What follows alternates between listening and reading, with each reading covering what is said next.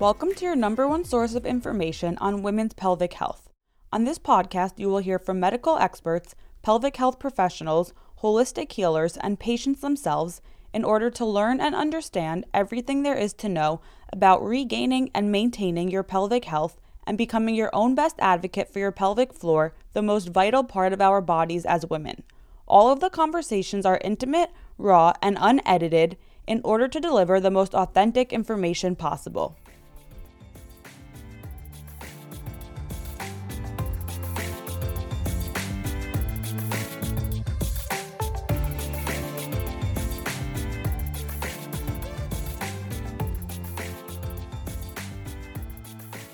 I am so excited to finally be partnering with my new favorite company, Good Clean Love. Good Clean Love is a feminine hygiene product company made with love by women for women. What is so genius about this company is that not only are their products organic and non-toxic, which we know is so important, but each and every product is scientifically advanced, formulated by Johns Hopkins scientists to biomatch the vaginal pH. The reason this is so important is because the vaginal pH needs to remain low in order for our vaginas to remain healthy. There are so many factors that can disrupt our vaginal pH, that can raise the pH level, making us more susceptible to infections, to vaginal dryness, to pelvic pain. Some of these factors include semen. So when we have sex, semen raises our pH.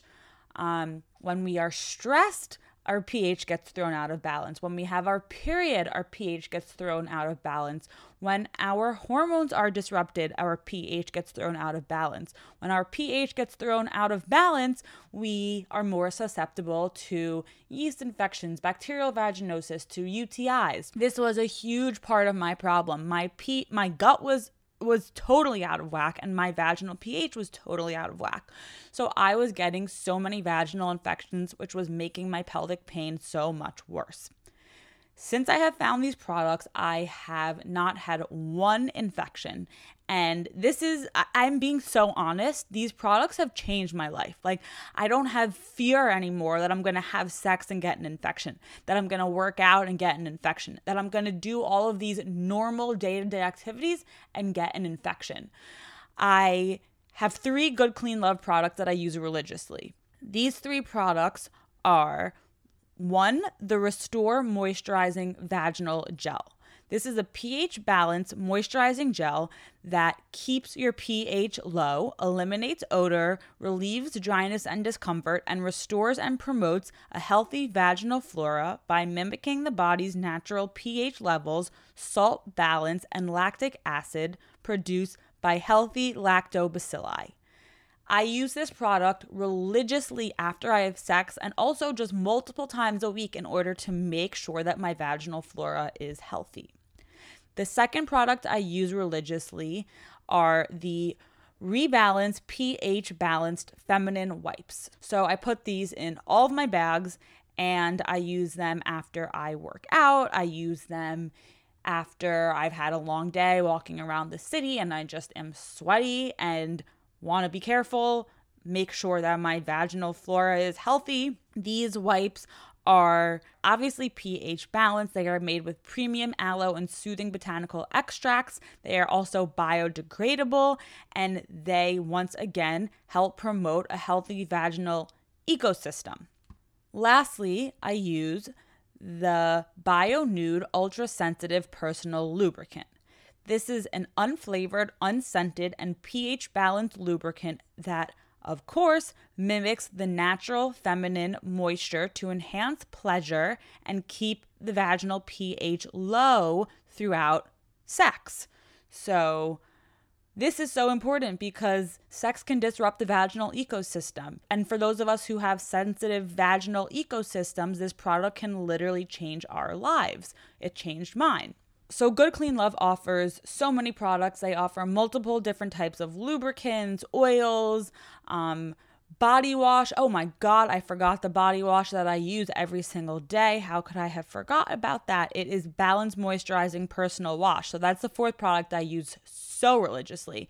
And once again, that is gynecologist tested and recommended product that helps clean, to refresh, and eliminate odor while maintaining optimal vaginal pH levels. It is free of artificial fragrances, soaps, parabens, and gently cleanses, moisturizes, and balances the vagina. I want to thank Good Clean Love for creating this incredibly genius product line and for making me feel so good and so healthy that I can now share this information with all of you so that you can feel so good and so healthy. What I have to offer all the listeners is 10% off every single order, not just the first order, but every order you place on Good Clean Love's website, you will receive 10% off if you enter the code HANNAH10 at checkout.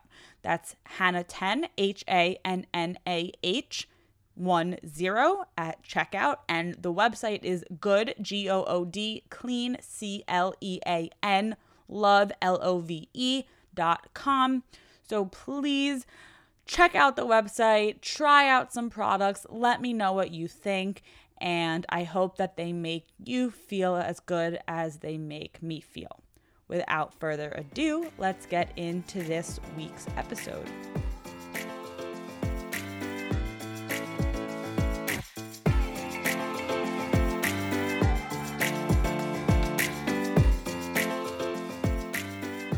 I want to apologize for the sound quality on this week's episode because I was recording outside, as you may know, in San Diego at the Hsieh Walk for a Cure, and the wind in the background caused a little bit of a sound problem. So I apologize in advance for that, and I wanted to release this episode anyways because the content is great. I hope that you still find it useful, even though the noise is not perfect.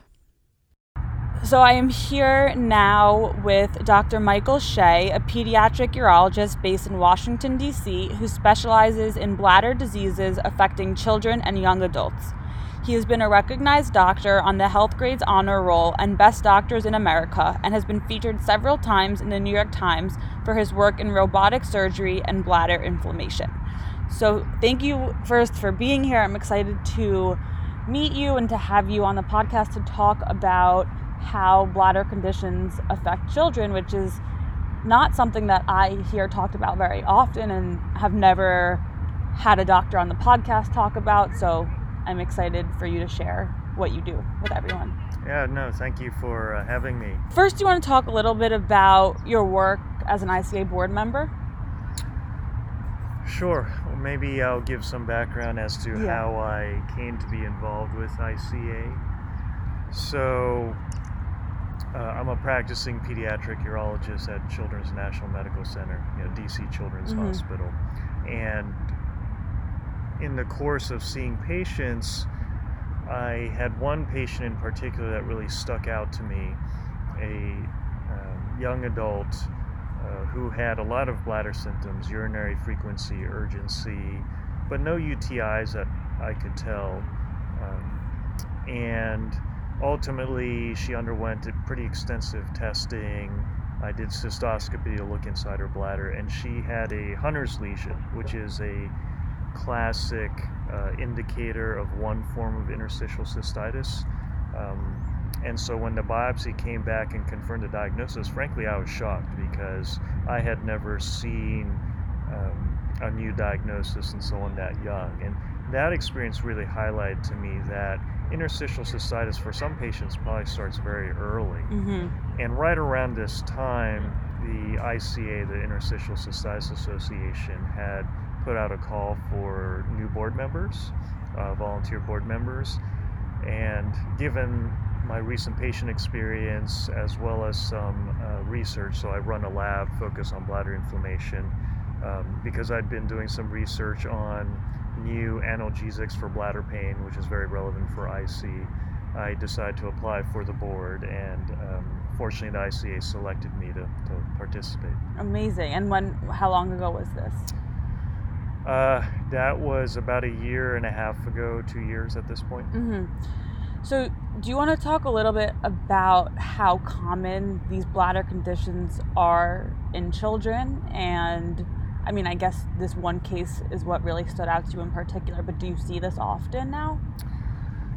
I wouldn't say I see it often. I do see a lot of IC patients in their 20s at GW where I see adult patients. I think one of the challenges is that although there are non-overlapping bladder conditions that children can get that mimic IC, I'm certain that there are some patients out there that are getting misdiagnosed or getting a delayed diagnosis because the pediatric urologist or general urologist, whoever's taking care of the patient, is thinking of a different diagnosis at first. When children have bladder urgency, frequency, pain, what do you think that some of the causes are? Do you think it's similar as adult bladder pain and interstitial cystitis, or is it different? So the overall most common cause of urinary symptoms, at least in young children, is an umbrella term called bladder and bowel dysfunction, BBD. And it used to be called dysfunctional voiding, which is also an umbrella term, at least originally, that refers to a constellation of possible symptoms such as constipation, infrequent voiding, urinary incontinence, and whatnot. And what's interesting about BBD is that, at least in children who have any element of constipation, when you treat the constipation, their urinary symptoms often get better. So that's pretty distinctly different than IC. But then you have other children who have sort of idiopathic, in other words, unexplained urinary urgency and frequency. Fortunately, most of the time it's self-limited. Occasionally we'll give them medications like ditropan, which is essentially a bladder relaxant. But some of these children, I suspect, go on to become adults with persistent bladder issues such as IC. Right. Do you think that a lot of adults who have IC, it starts young, it starts when they're children or teenagers? I think that most IC patients can pinpoint an event or events, a cluster of events in adulthood, oftentimes UTIs, for instance, or sometimes just out of the blue, that seem to be the preceding trigger for their IC. But then you have other patients who do talk about a really long history since childhood of urinary issues with or without UTIs.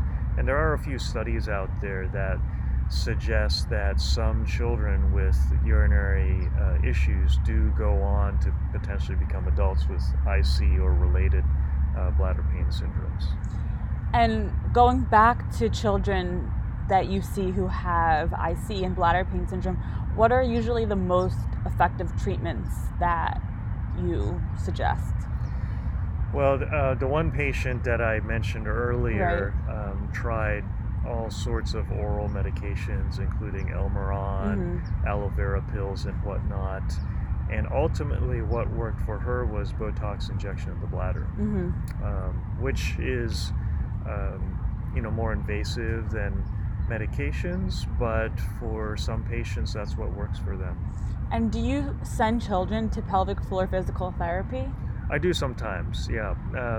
Surprisingly, I think it tends to be more often boys, at least in the pediatric population, boys with various pelvic floor issues that aren't IC necessarily. Interesting. And then when you work at GW Hospital with adults, do you send them to pelvic floor PT? Yeah, pelvic floor PT, I think, at a minimum, an initial evaluation is potentially very helpful for a lot of these patients, and it has basically zero harm, so there's no reason not to get checked out by a pelvic floor PT. And if you had to talk a little bit more about the connection between pediatric bladder conditions and then adult bladder conditions, I guess you said there's usually like one event or multiple events that adults notice or can pinpoint that triggered the onset of their symptoms, but I know a lot of different bladder conditions. I've talked to people who work closely with like mind-body medicine and the effect that stress has. Like, do you think that this is is it stress from childhood, like childhood trauma or stress from childhood, or could it just be, as you said, the bowels aren't working properly and there's more functional issues? Well, That's a tough question. no. I think all of the above can be true. So, for example, with bladder and bowel dysfunction, which is not IC, Right. although it's ultimately behavioral, most of those cases, fortunately, those children don't have major psychological trauma that we're aware of. But some of them, if on careful questioning, you hear that, their parents are having a bad divorce. There was a death in the family. Stresses very clearly can have an impact, not just on pediatric pelvic floor disorders like BBD, but for sure IC as well. And I do know some IC patients who have a clear history, for example, unfortunately, of like childhood sexual abuse or trauma, or stress. Right. I mean, stress absolutely affects any kind of pain, even day-to-day pains. It's interesting, and I recently had this woman come on the podcast. She is a psychotherapist. Her name's Nicole Sachs, and she explained how when anyone has some sort of we all have stress, but different people, it presents in different places in their body. So some of us, it presents in our bladder and can cause these conditions, as someone else might present in their back or their foot or as chronic migraines. Yeah, right, absolutely. I mean, there are so many nerves between the brain, spinal cord, and bladder and other pelvic organs. It does not at all surprise me that when you're stressed, which affects your brain, of course, it affects pelvic organs frequently. Right. And a question that I just thought of that I have for you is, I'm curious what the dynamic is like when you're treating children and their parents are coming in, as opposed to when you're treating adults and they can kind of advocate for themselves. But then you have like when you're a child and you really can, and you have your parent advocating for you. I could imagine that being a challenge. Yeah, that definitely adds another dimension to the care. When parents have sort of constructive responses to suggested approaches to improve their child's pelvic health, that's great, of course, and 99% of the time that's what occurs. But other times it's pretty clear, unfortunately, that there can be some parental factors that are feeding into a child's problems. Again, like a bad divorce or whatnot. Right. Parental pressure academically, all kinds of things can cause contributing factors. And if you had to give one piece of advice for children who have IC, maybe for parents with children who have IC, what would it be? Well, I think it's important for patients and their families to know they're not alone, that occasionally IC does manifest in childhood and not late in adulthood like most patients, and that there's support out there, providers, but also other patients, of course, and families. Thank you. And it's so important that these conversations are had, because I don't want to say no one, because there are doctors like you who are talking about it, but I find it's very rare and it's not discussed that much, and there's not a lot of awareness and advocacy on pediatric bladder conditions. So thank you for the work that you do and for helping to raise awareness. And for everyone listening, if they want to get in contact with you, how can they do so? So I'm very open to being directly emailed, for instance, by patients. So my email address is H as in Hotel, S is in Sierra, I is in India, E is in Echo, H is in Hotel, so basically my last name, at Children's National, so that's just one string, Mhm. .org. Amazing. Thank you again. Yeah, thank you.